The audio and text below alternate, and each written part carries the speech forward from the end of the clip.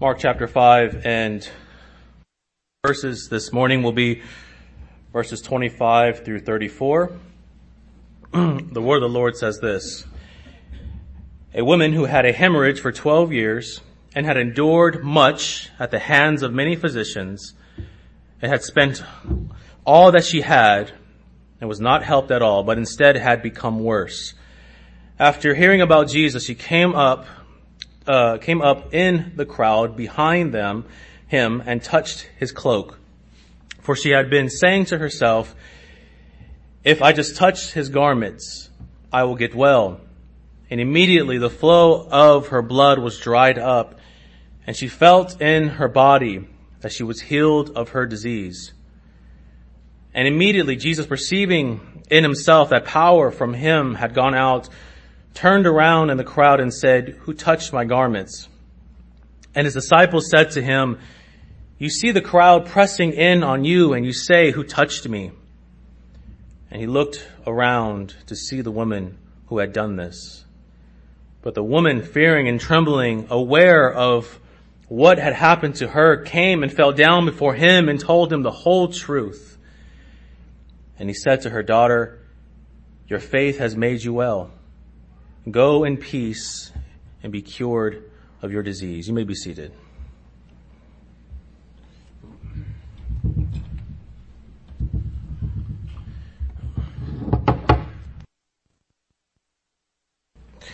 If you were with us last Sunday morning, we spoke about the great faith of Peter, that in the midst of thousands of leaving Christ, Christ turns to his disciples and asks, "Well, will you leave also? You will not leave also, would you?" And Peter, being Peter, says, "To whom shall we go? For you are the ones who have eternal life." And in the beginning of that sermon, I mentioned that there's people in the Bible who we can identify with and associate with. And Peter, when we consider who he is and the faith that Peter has and the lack of faith that Peter has, the dumb things that Peter says, and just the profound, rich theological things that Peter says, we say to ourselves, I can see myself as Peter. And then there's sometimes when you read in the Bible a story and you say to yourself, that's my story. There's sometimes when you read a story of someone and you don't merely just focus on who they are and you associate yourself with that person, but rather you associate yourself with that person's story, what that person went through. And saints, as we come to Mark chapter 5, we have before us our story. This is our story. We can say that this is our testimony. All of us can identify with this woman meeting a glorious and merciful Savior. This morning, saints, I just have 2 points for us to consider. Number one, a desperate sinner. And number two, a merciful Savior. And number one, a desperate sinner. And number two, a merciful Savior. And again, I want you to see yourself in this woman and see yourself within the story of Mark chapter 5. But let's consider the first point, and that is a desperate sinner. A desperate sinner. As we come to the 5th chapter of the Gospel of Mark, we have before us a series of healings from our Lord. Chapter 5 of the Gospel of Mark is really just a chapter speaking of the healings, or rather it highlights the healings of Christ. Now, the first healing we see is a man who is possessed by a demon and then is healed by Christ. The second healing takes place in the middle of the chapter, which is the one we're going to consider this morning. And then the last healing is of this little girl who is 12 years old. After this event of Christ healing this one who was demon possessed, we read of a large crowd waiting for Jesus as he crosses the river, and as Christ steps on the land, he suddenly is introduced to a man named Jairus. This man comes to Christ. He falls down at the feet of Christ, and he says in verse 23, "My little daughter is at the point of death. Please come and lay your hands on her so that she will get well and live." So Jairus comes up to Christ, pleading that Christ would go and heal his little daughter. And Christ says in verse 24, and he went, or rather it says in verse 24, and he went with him, and a large crowd was following him and pressing in on him. So Jesus is making his way to this man's home to heal his daughter, and as he is walking, the crowds are getting bigger. They're following Christ to the point where Christ cannot walk without bumping into someone, without elbowing someone, without someone trying to reach out and grab him. And as Christ is making his way to heal this little girl, he's interrupted by a woman who desperately needs healing. He's on this road to heal, and in the middle of going to heal, he meets someone who needs healing. Verse 25 says this, a woman who had a hemorrhage for 12 years. Now, there's three ways in which the Bible describes this woman. First, she's a woman. That's the first thing we note from this, is she's a woman. And the second thing, or the second way that the Bible describes this woman, is she has a hemorrhage for 12 years. This woman, for 12 years, has been internally bleeding. For 12 years, she's been on her monthly cycle yearly. For 12 years. Now, women, I can't attest to this, but I live with a woman. But imagine being on your monthly cycle for 12 years. Not 12 months, not 12 days, 12 hours, but 12 years. 12 years of headaches, of cramping, of back pain, of headaches. 12 years of nonstop pain. But in addition to this woman's physical pain, she would have been an outcast to society. This is what we read in Leviticus 15, verses 25 through 27. Now, if a woman has a discharge of blood for many days, not at the period of her menstrual impurity, or if she has a discharge beyond that period, for all the days of your impure discharge, she shall continue as though in her menstrual impurity. She is unclean. Any bed, anything she sits down on, anything that she touches would be unclean. What we read in Leviticus 15 has been this woman's life for 12 years. For 12 years, she's been living out Leviticus 15. She is considered unclean by the world. Everything she touched was considered unclean. Everything she wore was considered unclean. She has no access to her family. She can't gather for worship. She couldn't live like a normal human being. If she was married, she couldn't see her husband. She couldn't get a hug or a kiss from her husband. If she wasn't married, then no man would want her because she was unclean.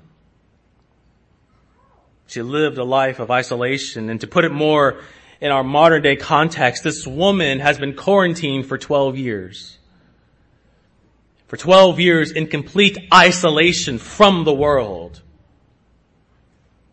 Her life was equivalent to a person with leprosy. But if her physical pain and social abandonment wasn't enough, we read in verse 26 this, and endured much at the hands of many physicians, and had spent all that she had and was not helped at all, but instead became worse.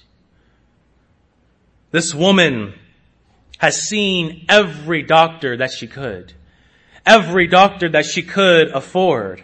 And friends, at this Imagine all the crazy things the doctors were having this woman do. Imagine all of the medicines she was told to take. Imagine all of the liquid potions she was told to drink. All the various foods she was told to eat. And nothing worked. In fact, she's only gotten worse. But this woman's misery doesn't stop there. For we read that she doesn't have a penny to her name. This woman's life is just a downward spiral. She has spent all of her savings in hopes that one day she would find a physician who would heal her. But in reality, these physicians were only good at taking her money. She's been scammed so many times. This woman is sick. She has no family or friends to turn to for help. And her bank account is empty. This woman, saints, at this point in her life is utterly desperate for help. And saints, when we read of this woman's physical condition, does it not remind you of your spiritual condition before Christ saved us? Isn't this woman's physical condition a vivid picture of our spiritual condition before Christ saved us? In fact, before Christ saved us, wasn't our sin condition worse than this woman's physical condition?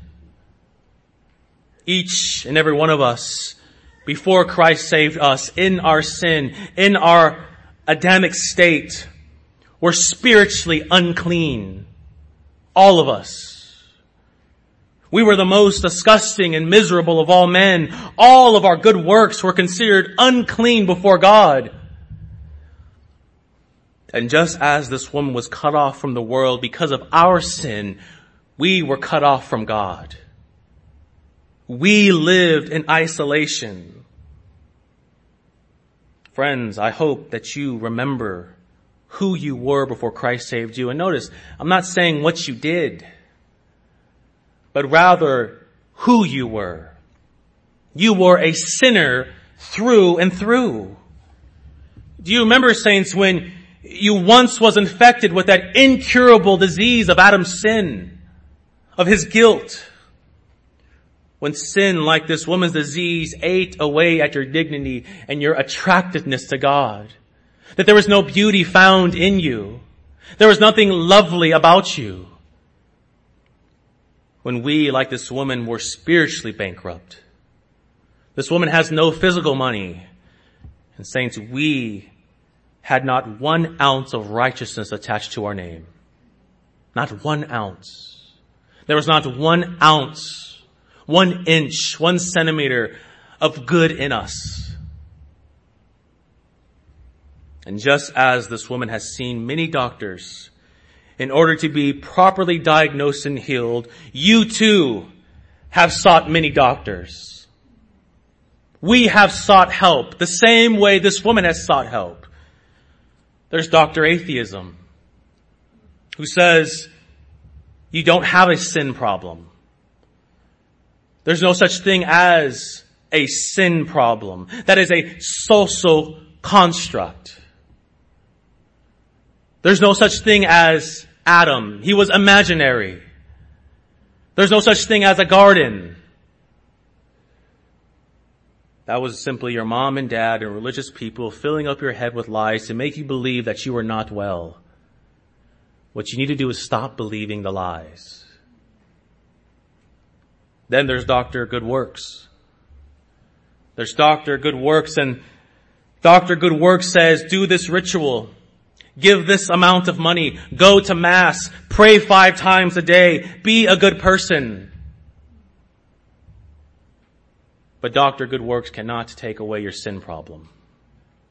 Dr. Atheism cannot take away your sin problem. Dr. Universalism, that, hey, it's all going to pan out at the end, cannot take away your sin problem. The world, the doctor of the world cannot take away your sin problem. Drink it away. Indulge in whatever vice to take it away. sins. Our friends, we all, like this woman, were hopeless. There was no doctor that we could afford, that we could go to, that can properly diagnose us and heal us. And saints, as we come to verse 27 of our text, it is as if a ray of light bursts forth. I mean, this woman here is utterly in despair. She's living in darkness. But as we come to verse 24, light penetrates through the darkness. This leads to our second point, and that is a merciful Savior. Again, for 12 years, this woman has been living in darkness. But as we come to verse 27, we read of these glorious words, and this should be glorious to you. Verse 27, and after hearing about Jesus. After hearing about Jesus. Saints, these are sweet words because they are speaking of a sweet and merciful Savior. After hearing about Jesus.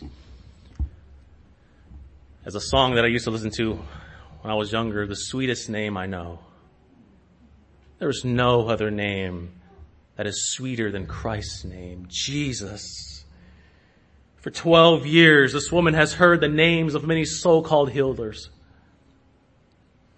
For 12 years, she's heard of the names of various doctors, of various physicians, the names of various medicines. For 12 years, she's heard names. But in her 12th year of having this disease, she's heard of a man who others have touched. In the 12th year of her having this disease, in fact, she's heard of a man who has touched others like her. In her 12th year of having this disease, she hears about Jesus. Jesus. And the stories she's heard, I'm sure, have brought new life to her. This woman would be equivalent to one who's always on the internet, searching for the newest, latest, and greatest medicine that's out there. And I'm sure this woman, when she heard about Jesus, she probably went to those people whom Jesus has healed. She's probably done her research and said, did you actually meet him? Did he actually say that he's the Christ? Did you actually hear him equating himself with the Father? Did you see the blind man that was healed? Did you hear about the story of him walking on water and calming the sea? Is this all true?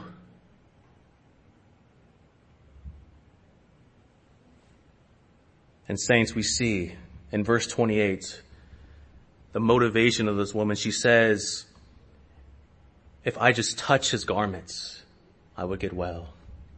I mean, after she has done, I'm sure, all of her investigations, she says to herself, if I can just see him, if I can just touch him. But it's interesting that she doesn't say if I can touch his hand. She doesn't say if I can touch his feet, or rather if he can touch me, or if he can pray upon me. She doesn't say that. She says, if I can just touch his garments. If I can just touch the very ends of his cloak, the very fringes of his garment, then I will be well. You see, what this woman knew is what the Pharisees failed and didn't want to acknowledge, what the Sadducees didn't want to acknowledge, what so many atheists, what so many non-believers failed to acknowledge, and that is Jesus Christ is God. That she understood that there was power in anything that Christ touches. So if I can just touch his cloak, if I can just touch his garments, I can get well. She doesn't doubt whether Christ can heal her or not. There is not 1 ounce of doubt in her, but rather she doubts of whether she can get to him. Can I find him? And if I can find him, then I will be healed. This woman understood that Jesus Christ was no mere man. That he wasn't just the ordinary doctor that's out to get her money. That he wasn't just the physician that everyone speaks highly of, but rather he is the promised Messiah. That he is the one of Malachi 4:2, which says, "For those who fear my name, the Son of Righteousness will rise with healing in his wings." That this one that was promised in the very last book of the Old Testament, this Messiah who comes and has healing in his wings, he is here. This woman had faith that Jesus was all that he claimed to be. And saints, what is this woman essentially doing in her life at this point? Well, essentially what she's doing is she stopped looking at man to save, and she started looking at the God-man to save. She stopped putting all of her faith and trust in man and started believing and putting all of her faith and trust in God. That is what she's doing here. As we come to verse 27 and 29 of our text, we see a desperate sinner finally meets the great physician. Verse 27 and 29 say, "After hearing about Jesus, he came up in the crowd behind him and touched his cloak. And immediately the flow of her blood was dried up, and she felt in her body that she was healed of her disease." This woman, as secretly as she can, moves to the crowd. I mean, imagine this woman probably with her hood on, not wanting to be seen because, remember, she wasn't allowed to be in large crowds. She wasn't allowed to associate with other people. So imagine if she told others, if she raised her hand and said, "Hey, I have an issue with blood," she could split the room in half. Imagine if these people knew that they were rubbing elbows with a woman that was unclean. But she's motivated. She comes up behind Christ in humility, in fear and trembling, and she touches his cloak. This woman touches the very fringes, the very loose ends of Christ's garment, and immediately is healed. Just as Christ calmed the sea, and Jesus Christ here calms this woman's blood flow. He stops it at its tracks. The woman who has been sick for 12 years, 12 long years, is sick no more. But saints, the story doesn't stop there. In fact, the story gets even better. In verse 30 to 31, after the woman touched Jesus, we read that Jesus asked, "Who touched my garments?" And the disciples are puzzled by this question. They say, "Christ, everyone's touching you. What do you mean, who touched my garments?" But Jesus knew that this was no ordinary touch. For this was the touch of faith. The side point, saints, but how are you this morning reaching out to Christ? In what manner are you reaching out to him? Are you reaching out to Christ with the touch of faith? Are you reaching out to Christ merely because you want something from him? Saints, we need to touch Christ the same way this woman sought to touch Christ, with faith and belief. And as everyone is looking around to find who touched Jesus, mind you, I'm not going to go down this rabbit trail. You can ask me after, but Jesus actually, he knew who touched him. But in verse 33, we read this: "But the woman, fearing and trembling, aware of what had happened to her, came and fell down before him and told him the whole truth." I mean, those last two words are glorious. She told the whole truth. I can imagine this woman comes out from amongst all the people, amongst all the tall men and all that. And she throws herself at Christ, falls down at his feet. She's crying hysterically and she says, "Lord, I heard of all the stories. I heard of all the miracles. I investigated. I talked to every single person I could. Lord, I believe that you are the Christ. I believe that you are the Son of God. that you had healing in your wings. And I came to you and you healed me, Lord. Do you understand that you healed me? For 12 years, I was living in pain, but Lord, you healed me. Please do not judge me. Please do not cast me aside. Please do not undo your healing. And as this woman is on the ground, spilling her whole heart to Christ, the Lord reaches down and says to this woman in verse 34, "Daughter, your faith has made you well. Go in peace and be cured of your disease." Now there's three things I just want to highlight before we close. The first, we see that Christ identifies this woman. He says, "Daughter." Daughter. In all of the New Testament, Christ only calls someone daughter one time in this specific way, and it is this time. He says, "Daughter." Saints, when was the last time someone called this woman daughter? When was the last time someone referred to this woman other than her condition? When was the last time someone thought of this woman other than her condition? When was the last time she wasn't referred to as unclean? She wasn't referred to as the woman with the issue of blood, but she was referred to as daughter. You see, society didn't want this woman. Society said, "You're not worthy to walk amongst us, to be in the crowds with us," but here Christ says, "She's mine." Christ says, "I claim her."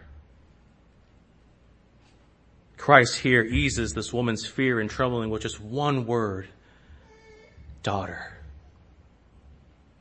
Then he says to this woman, "Daughter, your faith has made you well." You see, the Bible describes this woman and identifies this woman by her condition, but here we see the true identity of this woman. She's a daughter of God. And as a daughter of God, your faith has made you well. Literally, your faith has saved you. Your salvation has come to you. Now, I had a very long explanation of this verse because of how wrong many pastors and theologians have manipulated people because of this verse and in light of this verse. But what I will say is this woman's faith was the instrument. This woman's faith was the means of not only her healing, but of her salvation. That this woman's faith was the instrument. It was the means by which the benefits of Christ came to her. You see, her faith didn't save her. It was Christ that saved her. And how does she get to Christ? Through faith. How can I get the benefits of Christ? Through faith.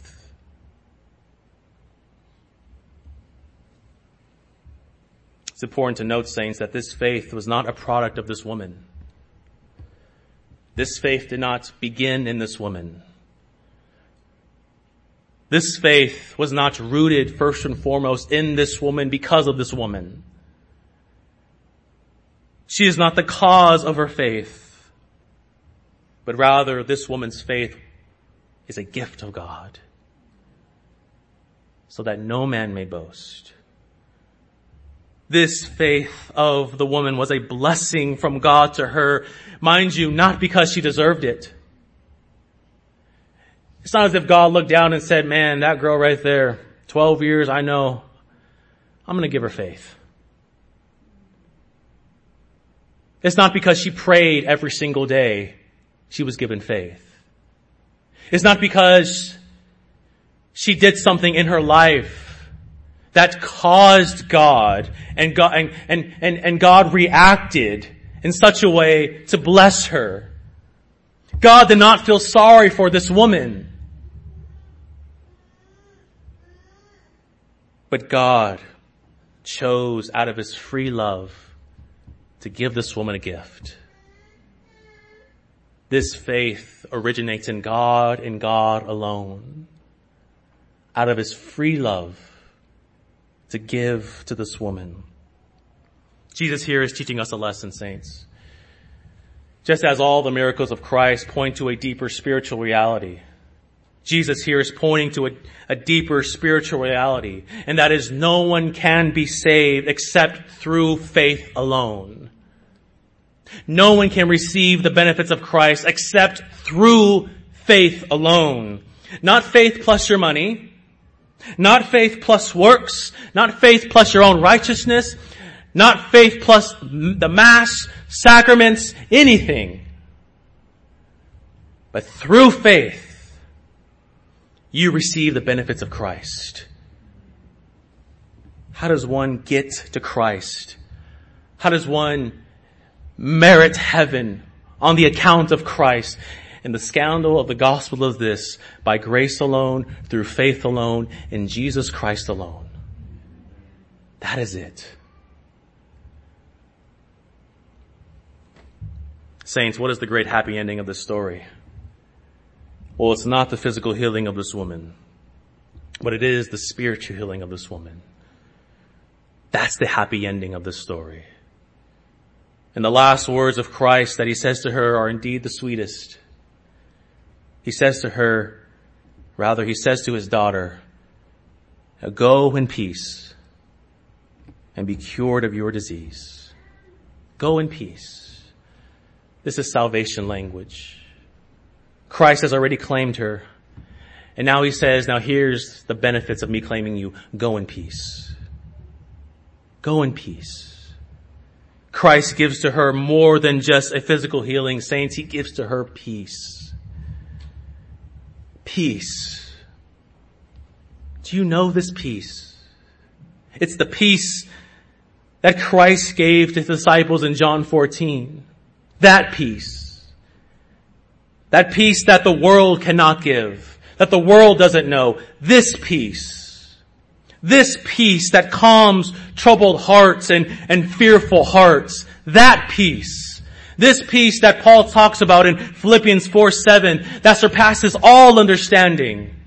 When someone says, how are you so peaceful? Because of Christ. It's supernatural peace given to supernatural people who are us, who are in Christ. He gives to her, saints, ultimately himself. When Christ gives peace, he gives himself and all of his benefits, all of his merits, all of the grace that he has in his humanity is distributed to us via the Holy Spirit.